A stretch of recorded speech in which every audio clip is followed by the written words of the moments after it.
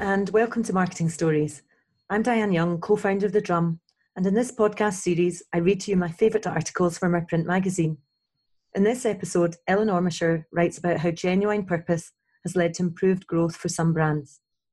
This article is exclusively available in The Drum magazine, which you can subscribe to at thedrum.com/subscribe. There was a time when a brand's only purpose was to convince consumers that its product was bigger or better or faster or cheaper, that it would make their hair shinier, their carpets cleaner, that its light bulbs would stay brightest the longest, or that its cake mix tasted the most homemade. For 30 years, we were content for Gillette to be the best a man can get and to add increasing numbers of blades to its razors and claim a closer, cleaner shave. For almost 100 years, John Lewis just had to be never knowingly undersold.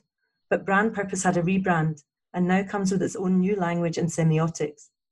Now we have Gillette encouraging men to be the best men can be as it taps into conversations around toxic masculinity.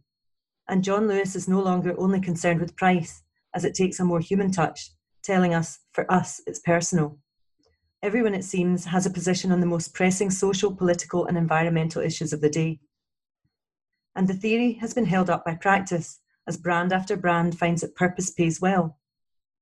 In 2019, Unilever announced that its sustainable living brands, some 28 lines from Dove to Lifebuoy to Vaseline, that communicate a strong environmental or social purpose, have grown 69% faster than the rest of its business and deliver 75% of the company's growth. Unilever Chief Executive Alan Jope also stresses that 2/3 of consumers around the world say they choose brands because of their stance on social issues, and over 90% of millennials say they would switch brands for one that champions a cause. The importance of purpose-driven language for brands appealing to younger consumers is a phenomenon. Stuart Steele, strategy director at brand consultancy Good, has also observed, the interesting thing about the new generation is that they are all about kindness. They want to give their money to brands that communicate with compassion, he tells us. Certain brands have latched onto the vernacular of compassion earlier than others, particularly in the FMCG and the beauty sectors. Not least, Unilever's own Dove, which has been promoting messages of body confidence and self-esteem since its Real Beauty campaign in 2005.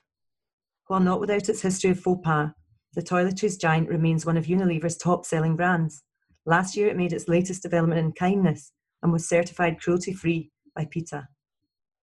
Enrich, not exploit, is how The Body Shop, meanwhile, expresses its ambition to become the world's most ethical and sustainable business. The Body Shop has held B Corporation status since 2019, meaning it now meets exacting standards regarding its environmental and social footprint as part of a global movement to balance purpose and profit. B Corp certification legally requires companies to consider the impact of their decision on workers, customers, suppliers, communities, and the environment in line with United Nations Sustainable Development Goals. As Chris Davis, the Body Shop's Global Director for Corporate Social Responsibility, tells The Drum, certified B corporations meet the highest standards of verified social and environmental performance, public transparency, and legal accountability. This is something that we feel is true to our founding principles and the DNA that runs through the company today. Lush, the Body Shop's youth-orientated shopping centre rival, has also emphasised its commitment to high-quality ingredients from ethical sources. Yet, while the Body Shop highlights its dedication to ethical business, Lush rejects the word as a company descriptor as part of its brand mission. The brand's ethics director, Hilary Jones, says, "We've never called ourselves an ethical business internally, and when others started to put the label on us, it made us feel very uncomfortable. Our main concern about the term is that inherent in it is the implication that other businesses are not ethical. The idea that there are two categories. Your business can be ethical or what? Unethical? Doesn't that mean that we're accepting that normal business is not ethical and can choose to opt into ethics if it fancies?" Lush's mission statement instead points to its lifelong commitment to being kind to both customers and the environment by continuing its fight against animal testing, investing in the development of vegetarian and vegan products, as well as new innovations in packaging, to name a few.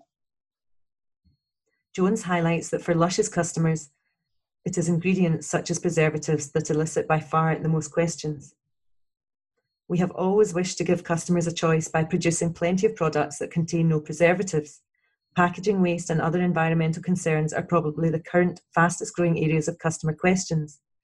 We've always prioritised naked products that require no packaging. Lush's attitude contrasts with the Body Shop's by-the-book approach to sustainability. While the L'Oreal brand hews to B Corp standards and has vowed to improve its record on sustainability on an ongoing basis, Jones takes a more radical view.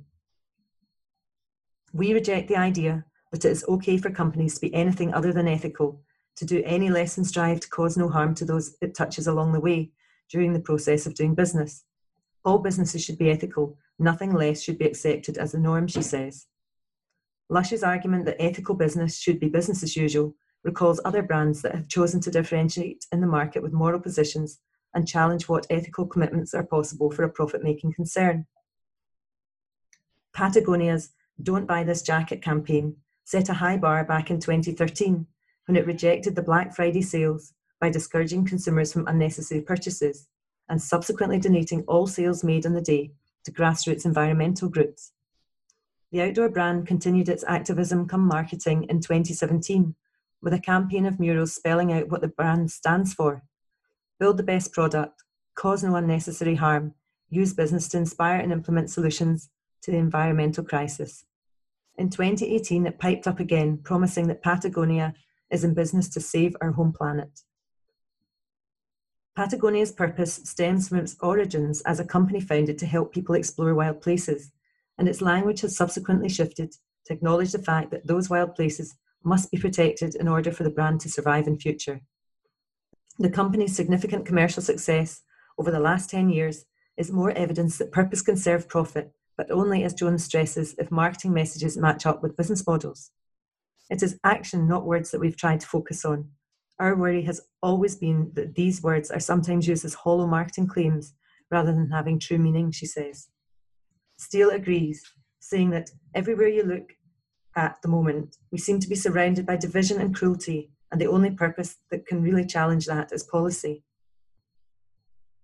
It is this sentiment that was at the heart of Joke's appearance at Cannes Lion, when he warned against brands engaging in what he dubbed woke washing and merely co-opting the language of purpose without inciting the necessary change.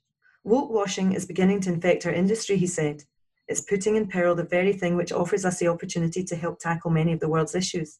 What's more, it threatens to further destroy trust in our industry when it's already in short supply. Of course, Joke conceded that the pursuit of purpose will always be in the interest of the sale, as done properly, done reasonably, done responsibly, purpose will help us restore trust in our industry, unlock greater creativity in our work, and grow the brands we love. But, as Steele concludes, while brands seeking to learn the language of purpose can never be entirely altruistic, if it's still change, then that's still good. To read this and other marketing stories, subscribe to receive your monthly copy at thedrum.com/subscribe. Thank you for listening.